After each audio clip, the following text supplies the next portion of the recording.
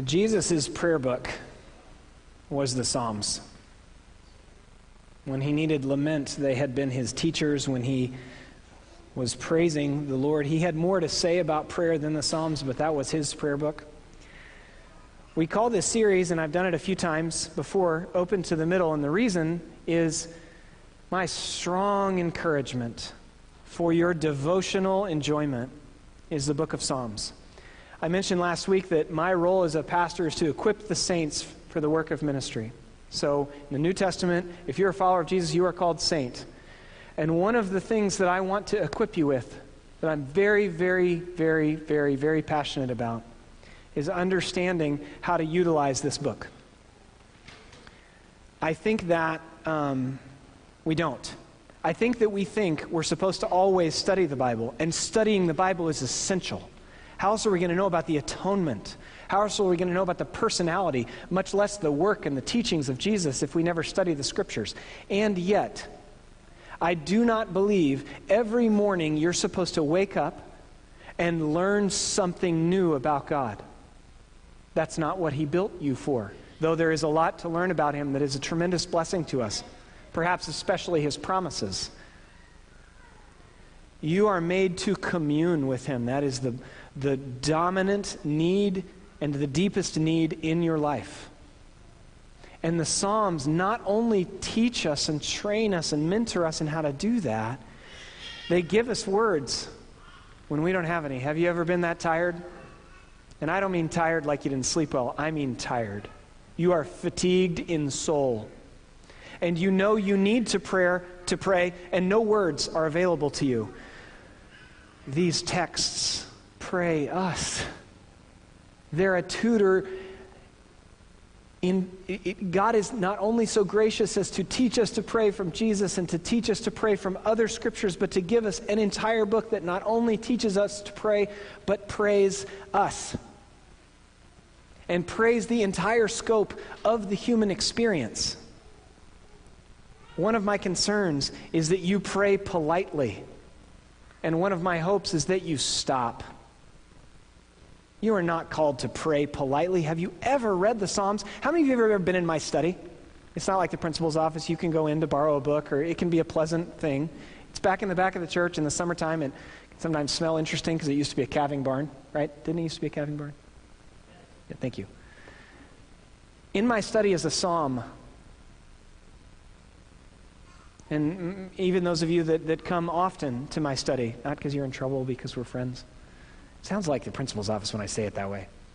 Anyway, is a psalm that I think is darker than you have ever prayed. And the reason is, we think, and this is a very human instinct, but it's a very bad one. We think we're supposed to be more spiritual than the Scriptures. We think we're not supposed to pray angry and ugly and mad. We're not supposed, like, we have those emotions, we understand. That's sort of one of the sad parts about being a human being. We certainly shouldn't pray that way. And yet, if you have your Bible, we're in Psalm chapter 7, verses 1 through 17. O Lord my God, in you do I take refuge. Save me from all my pursuers and deliver me, lest like a lion they tear my soul apart, rending it in pieces with none to deliver. O Lord my God, if I have done this, if there is wrong in my hands, if I have repaid my friend with evil, or plundered my enemy without cause, let the enemy pursue my soul and overtake it, and let him trample my life to the ground and lay my glory in the dust. Arise, O Lord, in your anger. Lift yourself up against the fury of my enemies. Awake for me, you have appointed a judgment. Let the assembly of the peoples be gathered about you. Over it return on high. The Lord judges the peoples. Judge me, O Lord, according to my righteousness and according to the integrity that is in me. O let the evil of the wicked come to an end, and may you establish the righteous. You who test the minds and hearts, O righteous God, my shield is with God, who saves the upright in heart. God is a righteous judge and a God who feels indignation every day. If a man does not repent, God will whet his sword.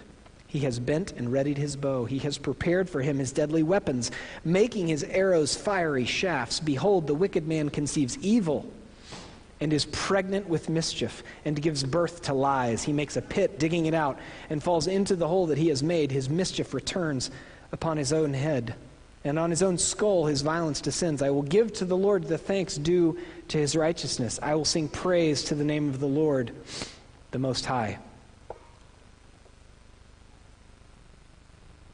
In my opinion, there are three kinds of psalms. Psalms for a good day. We're alert and oriented. We understand our world and our role in it. Most of the time, we don't even recognize that season. A friend and I were talking a few weeks ago about this, and he said, when are we in a season of orientation? I said, humanly, most of the time, those are the seasons we don't even label because we think it's supposed to be that way. But that's not life. Scheme 1, orientation. Scheme 2, disorientation. This is a psalm of disorientation. The most common form of psalm is lament, whining, complaining, and I think far more viscerally than most of us pray. I prayed this way yesterday, and I was the only one in the room, and I was praying out loud, and I was so uncomfortable. I was so uncomfortable. And I'm a pastor, and I love the Psalms. The Psalms are actually why I'm a pastor. They're why I'm in ministry, because of the depth of relationship God has purchased for us and calls us into. And I was uncomfortable praying like the psalmist in Psalm 7, not even getting to the darkness of, say, Psalm 88 or 74 or 79 or 137 or 109. Psalm 109, I think it's Psalm 109, says, my situation is so bad that I need an evil man to represent me in court because he's the only one that could understand how evil it is what's happening to me right now. Do you pray that way? Such imagination. Such emotion, right? So the second scheme is disorientation, and the third scheme is reorientation. The gospel. We come out of a season of darkness or disorientation or physical sickness into peace. That's a psalm of reorientation. And you're like, I do not need a sermon about the word orientation tweaked every couple of days. No, you do. And here's why. This is how we experience life. And you're like, it's been 20 years since I was in a season of orientation. The dominant form of psalm is a psalm of disorientation. When I talk to other pastors about this, they get so nervous. And it used to make me nervous that it made them nervous, and then I'm a lead pastor. What are they going to do to me? I mean, if I preach wrong, the Presbyterian will come in and say words, but And the reason that they get nervous when I talk about this is they say, but the goal is to love enemy. And I'm like, of course the goal is to love enemy. That's 100% the promises of God that free us into that. That is very much what's unique about the Christian ethic. And how do we get there? Someone has lied to you.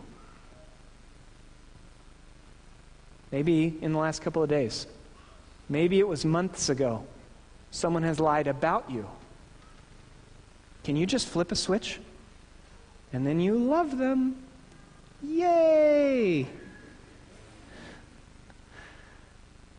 I mean, if you work that way, great. I'm so glad. For the rest of us, there is a provision, and it is learning to pray in all of these seasons as a full human being who experiences life like this.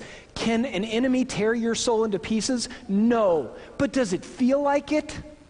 Yes. Kind of getting a little yelly here. This is not so Presbyterian. We're going to dial it back a little. Has anyone ever mischaracterized you to another? Gossiped, slandered. Gossip's a true story that we shouldn't be telling. Slander's a lie. You ever been harmed? Physically or psychologically or verbally, emotionally? Are you picturing an old family gathering? Many of us are right now. Someone harmed us. What did you do? And the scriptures teach us about love for God and for neighbor. And Jesus teaches us about love for enemy. But what do we do when it feels like they're tearing our soul in pieces? We learn to pray. And we learn to pray ugly and honestly.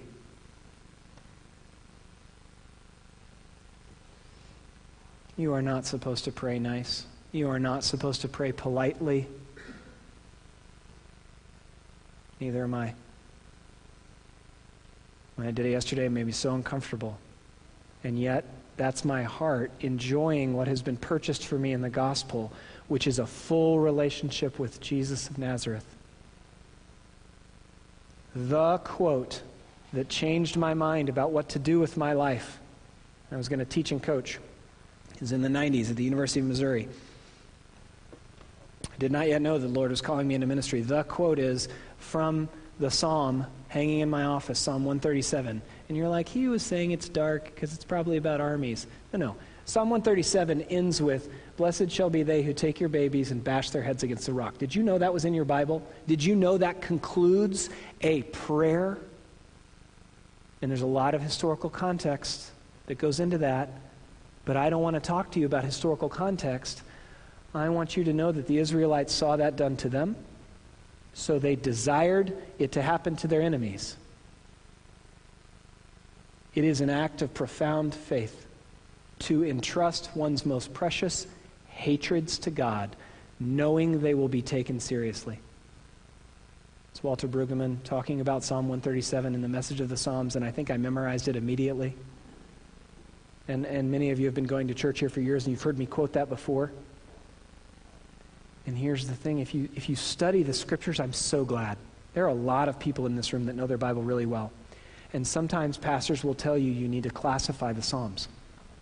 First of all, you can't even classify all of them because we don't know enough about them historically because they're songs and prayers.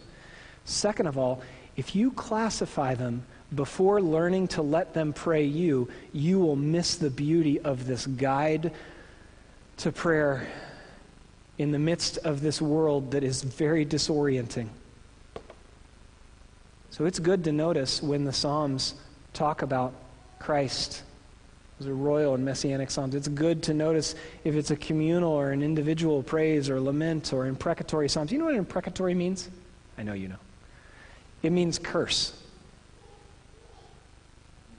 There are a bunch of psalms that are curses. What do we do with that? It's part of our help to learn to pray amidst enemies. And it's not polite, because this world is not very polite, and our relationship with God is far more real and deep and good than that. I wonder, as we're looking at the Psalms, what you call God. Sometimes we get pretty interested in getting our theology right, you know? So we want to talk about God's omnis. Omni this and omni that and omni that. The Psalms will press into our imaginations. And it's not just the Psalms, perhaps one of the most important texts in all of Scripture. God describing his promise and his rescue to the nation of Israel in Exodus chapter 19, verses 4 through 6. He describes himself as a big bird. In the Psalms, he'll describe himself, or the writers will describe him as a refuge or a rock. The word shield is used here. It's good to consider our theology. It's good to wrestle with it and get it as close to humanly right as we can. I have all those books underneath the Psalm painting in my office. It's also good to learn to talk to God the way that we are led to by the Psalms and to call him a refuge and a rock. Judge, because there's evil and injustice in the world and it desperately needs judgment, and a warrior. So the reality is we take refuge in many places, right? I agree. That's an amen. We amen with you. The reality is that while Psalm 7 verse 1, in you do I take refuge, we actually take refuge in lots of other places, don't we? So that time that someone lied to you, what'd you do? Did you take an extra drink? Did you decide you weren't going to drink anymore? So maybe that was part of it. Did you vent? Did you call someone immediately or text someone immediately? Did you shop? I was in a moment of disorientation a couple months ago, and I bought some shoes.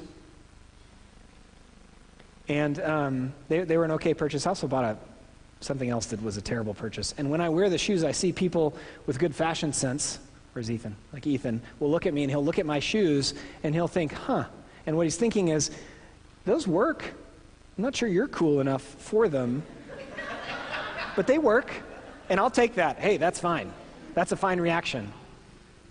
And I'm telling you that so that we chuckle for a second, and so that we know we're all in the same boat. Our tendency as a human is to find a diversion or a distraction or something that will give us some kind of emotional rush because it's painful, and we don't want to sit in the pain. And I'm not going to walk you through the psychology of what to do about the pain, both because I'm not a psychologist and that's not the point of the text. What I want us to do is go to prayer. It's not the only thing to do, but it is one of the provisions of the with God life. Someone's going to lie to you or lie about you. And maybe it hasn't happened in years, and maybe it won't happen in 4 years. What do? We learn to talk to God the way that the psalmist does here in verse 7, with great honesty. You've been harmed. Leave words aside, you've been harmed. Maybe physically, psychologically. This might happen at your place of business. Someone mischaracterized you. What did you do? Did you harm them back? Did you hit back? Did you run away from the relationship? That's one of our tendencies, right? And that's not altogether bad if it's an unsafe person, like boundaries and all that kind of stuff, But what did you do? Did you run away from the relationship? Has it been 6 years since you were even willing to speak with them? And I don't know if that was a good or a bad decision. Did you post about it online? I love when people post about their actual neighbors online. I'm like, are you not ever going to befriend them on Facebook? Meaning I don't really like it. Did you make a religious agreement? That happens in this psalm. It's one of our tendencies, right? Someone hurts us and we agree, I would never do that. I would always do that. Right? And those religious agreements might be near a good idea, though they imprison us. You know that about agreements, right? We make this agreement when we're in our 20s, we're in our 40s, and we're like, that doesn't even make any sense anymore, but I've been a slave to it for 20 years, thinking relationships can only happen this way because I've been so harmed. What some psychologists call core lies, I'm calling religious agreements. You see the religious agreements in Psalm 7, verse 3, 4, and 5. O Lord my God, if I have done this, if there is wrong in my hands, if I have repaid my friend with evil or plundered my enemy without cause, let the enemy pursue my soul and overtake it, and let him trample my life to the ground and lay my glory in the dust. A little bit like bartering, but it's more like I would never do what they are doing to me. And when we're sitting and talking, and the Lord reveals to you or to me the religious agreements that we've made that have built a prison around you relationally, I get really nervous and I want to talk about how to break those agreements. And one of the things that I often miss is the importance of praying viscerally the agreement that we want to make. Because whether we would ever do it or not, we feel that way when we're harmed, lied to, mischaracterized, right? We feel quite strongly that we would never do that.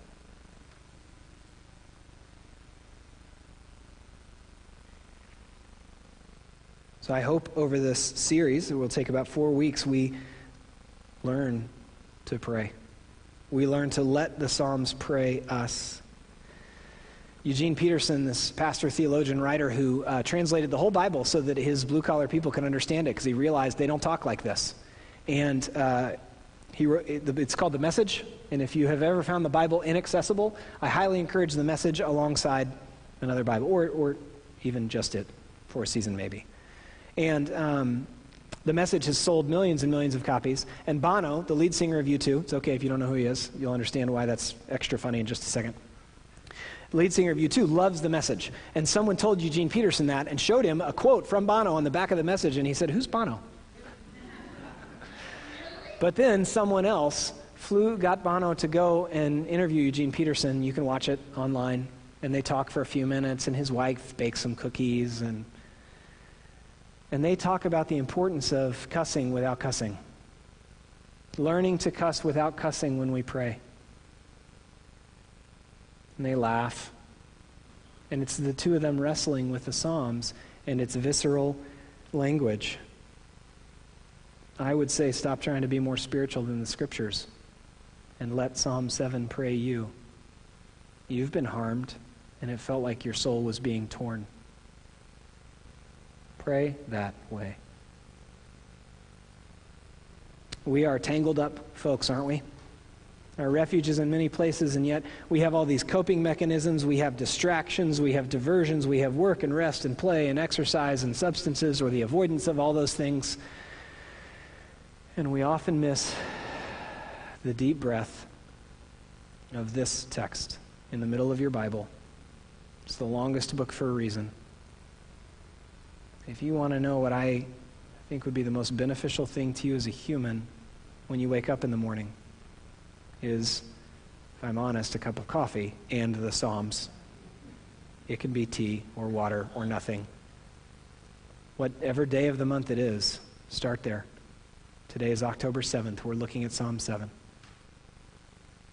If your energy level goes up and you don't want to sit in Psalm 7 for a little while, which is a good practice, go to Psalm 37, 67, 97, 127. Over the course of the month, all 150 Psalms will pray you. You will speak to your soul about the love and affection of God. You will complain about enemies. And here's all, an enemy is someone who's not for you. You have enemies. What are we supposed to do about them? Well, we're supposed to love them. Well, how do we get there? What do we do with the emotions that accompany the number of relationships we're in with people that are not for us? One of the things is learn to pray this way. Our refuge is in many places, but only one of them delivers. So I don't know which one of those things or many you relate to in terms of when you've been lied to: drinking, venting, shopping, exercise, more stimulants, more depressants. And by the way, some of those stimulants that I'm talking about, those are God-given gifts. Don't hear what I'm not saying. But when you went to those in your tangled upness, when you were harmed, when you were lied to, how'd it go? Did you feel better for 5 minutes? 5 days? 5 weeks? Did it help the relationship any?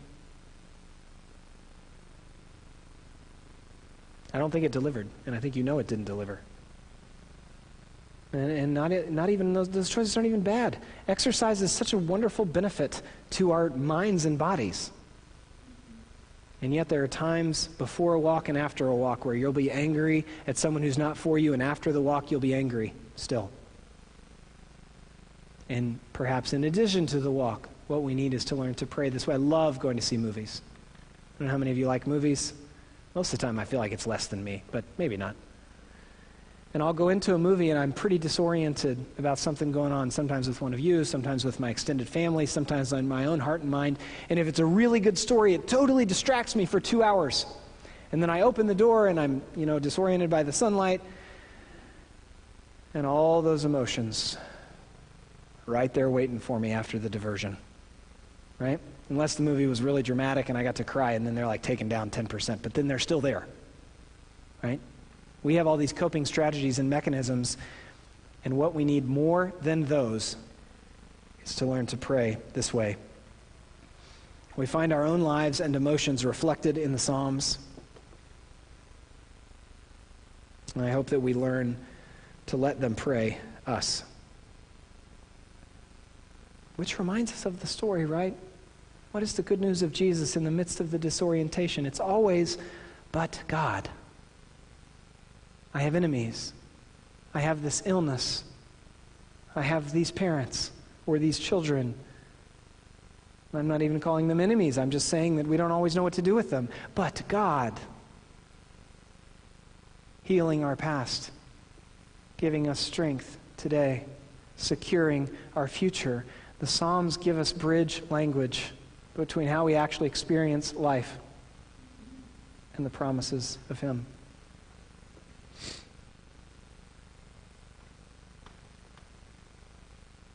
How many of you walked the property in the last month or so?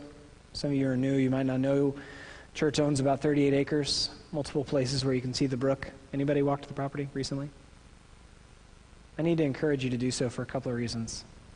One, it's a good place to pray, though if you start cussing, I might get a call, and you know what I'm going to say is, hey, they heard my sermon.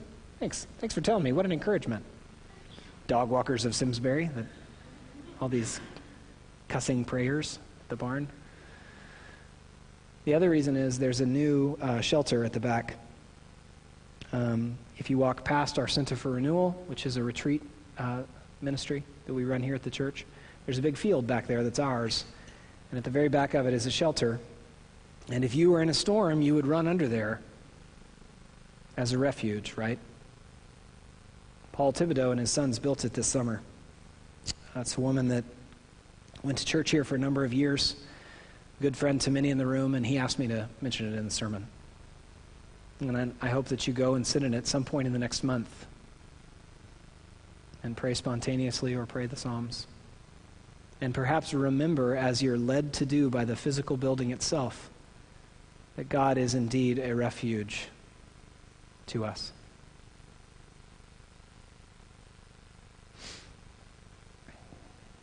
So we take refuge in many places, but only one of them delivers and will judge.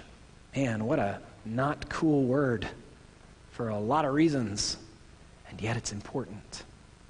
There's injustice in the world. What do we long for? A removal of that? No. We long for it to be made right. That's what we pray. Thy kingdom come, thy will be done. It's Jesus. Come back and make everything right. Quite obviously, he has not yet done that. So we ask him to do it. Do you see the number of references to judgment in Psalm 7? Listen just to verses 6 through 13. Arise, O Lord, in your anger. Lift yourself up against the fury of my enemies. Awake for me. You have appointed a judgment. Let the assembly of the peoples be gathered about you. Over it return on high. The Lord judges the peoples. Judge me, O Lord, according to my righteousness. Which, by the way, if you're familiar with the scripture, like, that's not actually our hope, right? No. Theologically, that's not what we long for. But we feel that way when people harm us. That's why this text is so important. It's not speaking as theologically as Romans, and it is speaking so humanly to us. We long to be judged because of the work of Christ and nothing else. And yet, when we are sinned against people, this is how we learn to pray. Oh, let the evil of the wicked one come to an end, and you may establish the righteous. You who test the minds and hearts, O righteous God, my shield is with God who saves the upright in heart. God is a righteous judge. The harm that you have experienced in your life, you know that you long for it to be made right, for it to be judged. In some ways, I sort of don't like this analogy because of the way it's going to begin, but I'm going to use it anyway because I think it's helpful ultimately. In some ways, the Psalms mentor us like a good funeral. At a funeral, we need to be engaged in the reality of the moment and the hope. If we only talk about the reality, it's crushing. If we only talk about the hope, we get very unsettled because oftentimes we have unsettled business with the person. Sometimes they were a jerk. And you know what's so interesting is if you call them a jerk, you're that much more able to then celebrate when they weren't a jerk. In my opinion, at a decent funeral, we talk about both the reality of the moment, what we're all sitting in, the real world we inhabit, and the hope.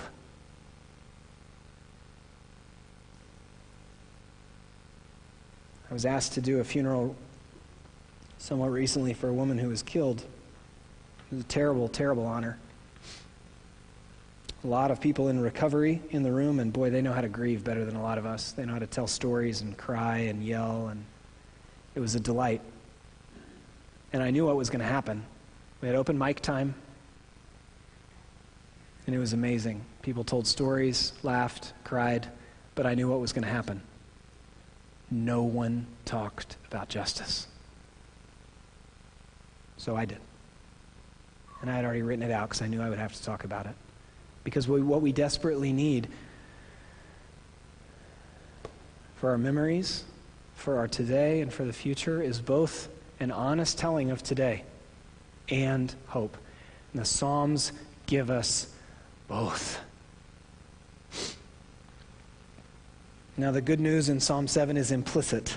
God is a refuge. We actually know the good news better than David, writing in Psalm 7, because we know of the more perfect David, the representative king who takes on all the wrath of God, all the harms perpetrated against you and those you've perpetrated, all the lies told about you and to you, and those you've told, those came down on Jesus of Nazareth. He took them on himself, then he rose from the dead, offering propitiation, taking care of our sin. So we know even more clearly than David what a refuge God is. And in addition to prayer, which I hope we take with us as a skill that we're all growing in, we have an even greater provision today, and that is the provision of the table. See, the good news is not that you can pray ugly. The good news is whom you are praying ugly to.